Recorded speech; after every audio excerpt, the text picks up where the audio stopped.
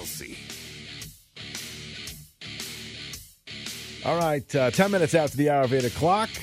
Every Friday we chat with gubernatorial candidate Bob Stefanowski. Bob, good morning, man. How are you?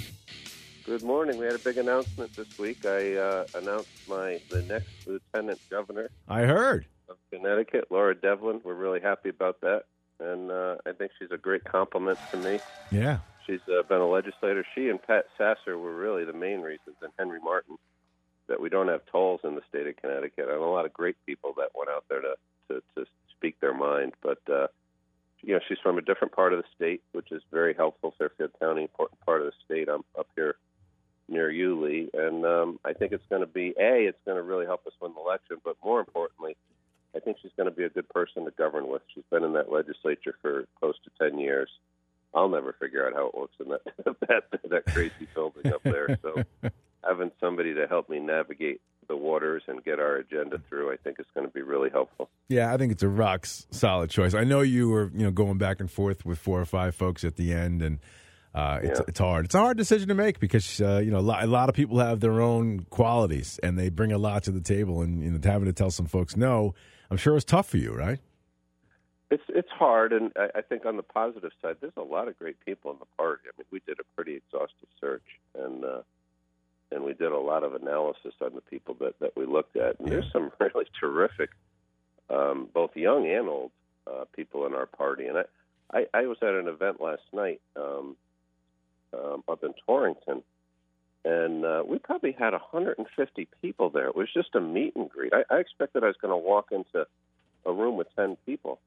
And there is a lot of, and I'm not saying for me, but I don't know whether it's anger at the Democrats or enthusiasm for Republicans, but it really does feel different this time around. We've got a great chance this time around. I would agree. I think people are seeing what this leadership has brought to the state. They don't like the end result, and I do believe you've got a lot more momentum this time than you had last time. So, you're jumping on that at the right time. I wish the election were next week. I know. I wish we could have it because you don't know what's going to happen over the summers. But I don't think the summer's going to help Democrats with gas prices going crazy. And Governor Lamont's 3-week 25-cent gas tax cut is, I know. It's almost laughable.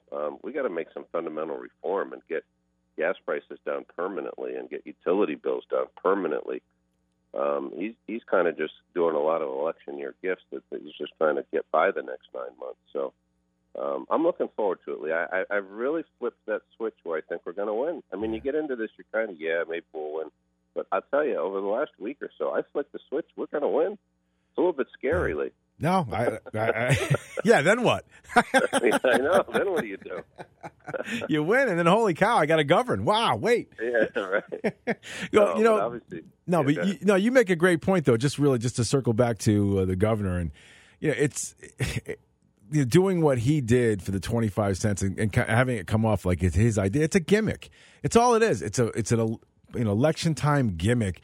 This is a guy who ran away from any conceivable help that would, people here in the state of Connecticut would need for, getting by their regular day life to ease some of the burdens that this economy, the crushing debt, the inflation has done. And now, because it's an election year, they're going to lower the gas prices. If this was not an election year, you would not be paying 25 cents less in gas. No way. Well, yeah, I agree with you. It's silly. And this is where I need people like your listeners to, because some people, he cut the gas tax. This is when your listeners need to speak up and tell the facts because they know them, right? His first year in office, Governor Lamont raised taxes by $1.8 billion. He taxed prepared foods. He taxed PPE. Now we're in an election year. And then 3 months ago, you remember, he wanted to put another tax on gas, the TCI tax. He wanted to add another, I think it was 12 cents a gallon. Now we're in an election year. He's making a big deal out of a gas tax, temporary gas tax cut that's saving the average family $2.25 a week. So what I say is, okay, he raised taxes $1.8 billion his first year in office. Now he wants to give the typical family a cup of coffee every week. Yeah. That's what he's done. It's laughable. It is laughable. And you know what's frustratingly is he gets away with it. That's why we got to point out the facts to people. He taxed you by $1.8 billion. Now he's giving you a cup of coffee for the next 3 months in an election year. It's laughable. Like I said, the word is a gimmick. It's a gimmick because he talks about having a surplus? Well, you have a surplus because the feds gave you a bucket of money.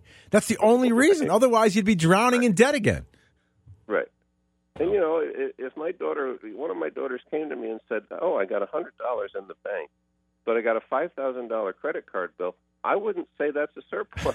The state of Connecticut, maybe we have $3 billion of cash in the bank, but we've got $100 billion of debt. Our credit card bill is $100 billion. Right. You can't just talk about half of the equation and say I've got money in the bank. You got to talk about your debt. It's so true. I hate to laugh because it's not funny, but the Democratic Party has gotten so ridiculous. I had to say last night, I got a round of applause for this statement, right? That parents should have a say in how, where, when, and what their kids are taught. That got a round of applause. That shouldn't, I'm happy it did, right. But that shouldn't get a round of applause. That should be as common sense as anything. Exactly. People should be saying, well, of course, Bob, talk about something that we don't know. It's amazing where this country and this state have gotten to. It is absolutely ridiculous, some of the stuff that's going on. And we're going to fix it, Lee. Bob Stefanowski is our guest. One of our loyal listeners wants me to ask you what your first official act would be if you become governor. Well, what we're looking, I probably shouldn't know, but there's like over 400 taxes in the state of Connecticut. This is Rob Simmons' point, right? And about 200 of them cost more to collect than they do that the revenue that it brings in. So what I'd like to do is just stop collecting them. I don't know that I need a government order to do that. Right. The head of the Department of Revenue Services reports to me. Just stop collecting them. Let somebody sue me for not collecting, taxes on vending machines. That would be number one. Right. The other one is to tighten the ethics code. The fact that Governor Lamont can give a $26 million contract to a company owned by his wife, and the ethics say it's okay. Again, none of this is funny, but it's so ridiculous, it's laughable. Of course he shouldn't be able to do that. I'll divest every investment I have, or I'll put it in a blind trust. I'll make a pledge that nobody in my family or anyone in government service should make a dime off the taxpayers, and we'll do it that way. So there's a bunch of things we can do. We got to let parents have a say in their kids' education. We got to support law enforcement. These men and women are putting their lives on the line for us every day. I say, you worry about that. I am excited about being governor because we can do some things that are just basic common sense that should have been done years ago. Right. Nobody wants to talk about the debt. Nobody wants to talk about what the candy they can't give away. You can't get you're not supposed to be able to get elected by talking about what you can't have. And that's a big problem because people want to give, and that's, folks, they fall for that. Hook, line, and sinker. But a guy like, you're standing up there saying, hey, listen, this is the way it's got to be. I'm not necessarily going to give you all these things, but what I'm going to do is I'm going to streamline it and I'll cut the fat out so you're not spending as much money. Listen, Lee, I'd love to give out everything to everybody. I'd love to take care of people that are here. It's not practical. Illegally, but we have to take care of the people here legally first. Yep. We got to try to take care as much as we can, but there's not an unlimited money supply. That's why we have $100 billion of debt right now, because Democrats have acted like there's an unlimited supply. I wish there were. I wish we could take care of everybody, but you got to deal with reality, and you got to do what's most important, and you got to be frugal with people's money. Did you see the thing in West Haven last Friday? I did. 80%.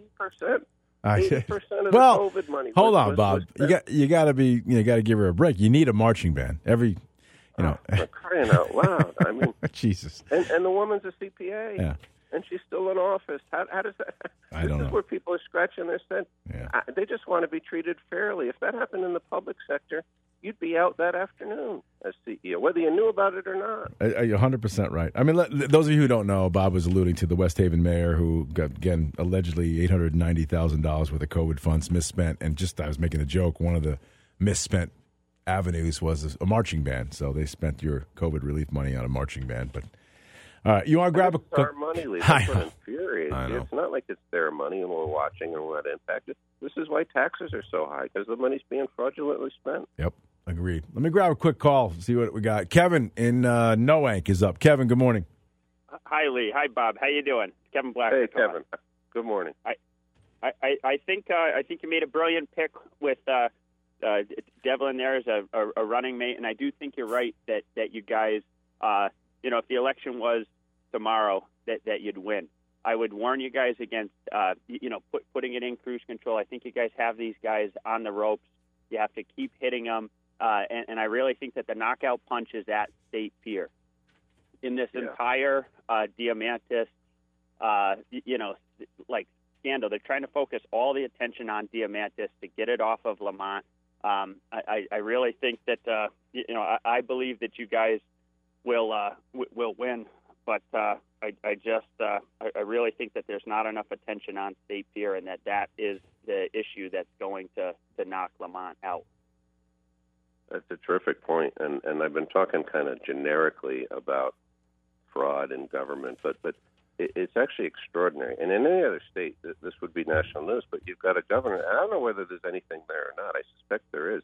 But you got a governor and his administration, or I should say his administration, that's under a grand jury FBI investigation. Again, it's not funny, but for potential fraud in schools, and to your point, Kevin, the State Pier. Why isn't that national news? I mean, if I were governor, I'm sure it would be national. They're under a grand jury FBI investigation. And you know what's even worse is our legislature refuses to investigate it. We should be investigating that in the state of Connecticut. We shouldn't be relying on the FBI to clean up our messes. What are we saying? The legislators don't care? I've sent 5 emails, called 15 times to Attorney General Tong. There's been allegations of race and sex discrimination by senior officials of the Lamont administration. I get a letter back from saying that's not his job. I need to go through another channel. How could it not be his job? I don't know. You got me all fired up. It'll be the new Attorney General's job. Let's put it that way. How about that? Well, hopefully. Yeah. I mean, hopefully. We got to change this stuff. Yeah, that's why I think we're going to win. Yeah. People are fed up. Kevin, anything else, buddy? No, just that the lack of action, that the fact that it's so big and nothing is happening, that to me gets me really excited because they don't have a defense, and it's a soft spot. So I'd say, you're doing a great job, and thanks for everything. Take care. Thank you, Kevin. Kevin, we're going to be out there 24 hours, 7 days a week for the next 9 months. That's what we're going to do, and we're going to win this thing. I'm convinced we're going to win this thing, Lee. I think you're certainly rolling, man, right now for sure. And again, we got Bob Stefanowski on. If you want to make a quick call and chat with him real quick, we maybe have time for one more. I want to read you an email. It says, good morning, Lee. When Bob is on tomorrow, I think his audience would appreciate knowing that he generously supplied me with a quantity of masks during the very early stages of COVID for myself and my coworkers, not once but twice. I work for a local municipality, and after being told it was required to wear them, they weren't able to supply them. After repeated requests through my work, I finally contacted Bob. He had them delivered to me the very next day and then delivered again. So just wanted to let everybody know, remind everybody that when folks were basically running as the sky was falling, you and Pat and some other folks were handing out masks and getting masks and securing masks with your own money. So I thought people should know that. Well, you too. I remember having you at a couple events, and your listeners were big donors to this. So that was a group effort. It's just an example of how a bunch of people can get together and do something that our government should have done, but for whatever reason, with $3 billion in the bank, they can't get it done. I just don't understand it. It wasn't that hard, Lee. As you know, we have to. Pat Sesser's pickup truck and picked up 100,000 masks. I mean, it wasn't that hard. Well, it wasn't going to be your pickup truck because yours is more crappy than mine. So well, yeah, no. I'm not sure. Ours is close. What would you have bet if we were driving to New Jersey? Would you take in your truck or my truck? I guess on the margin, I'd have to go with yours. I think mine because it's bigger, but my tailgate doesn't go down. So I don't know how we would have got him in. Well, and you got like 200,000 miles on it. Yeah, of course it does. I don't know. By the way, if anybody can fix my tailgate, it would be much appreciated because I've hit it with a sledgehammer. Thanks. I'm pretty handy. I'll bring my screwdriver over this afternoon. I'm going to bring that truck this weekend to the event you're going to be at. I'm going to hold you. You're going to hold you accountable to actually fix that. All right, listen. I got one more for you because I think this is a big because people have contacted me about this. A number of people. This is a question from a general question from some folks who are working for the state. Are you going to go after existing pensions in any way? No, I think we got to look at it prospectively, and we've got to look at people that aren't there. Should it be a 401k? And I know they've started to do this, but everybody who's retired or is vested in their pension, they deserve it. They've worked for it. We got to find a way. I am worried, though, that we got a $100 billion deficit. Right. We got to figure out how to fund it. And the interesting thing about the governor of Lamont is this was a massive opportunity to deal with it. He essentially ignored the unions for 3 years for law enforcement, people in detention centers. And now in an election year, he waited so long, he hands out a big thing, and it gets criticized. He should have been taking care of state employees for the last 3 years, not at the last minute, right? With what is essentially a buy for votes. But no, people that earned it, retired, they deserve it. They're counting on it. We're going to try to figure out how to fund it. But I'm not going to tell you, Lee, it's not a problem because there is a massive deficit there. Right. Because nobody's funded it. You actually have to give Malloy credit. He's the last person that materially funded that plan. All right. Well, listen, Bob, I will see you. I got to go. I'll see you on Sunday. Bring your wrench or whatever you think you can use to help me. I can handle it with one screwdriver, maybe a hammer. I think that's all I need. We're going to videotape this thing. This is going to be a monster cluster blank. I'll see you then. All right. All right, buddy. Bye. Bob Stefanowski. All right, quick break. My friend Mike Susie joins me next.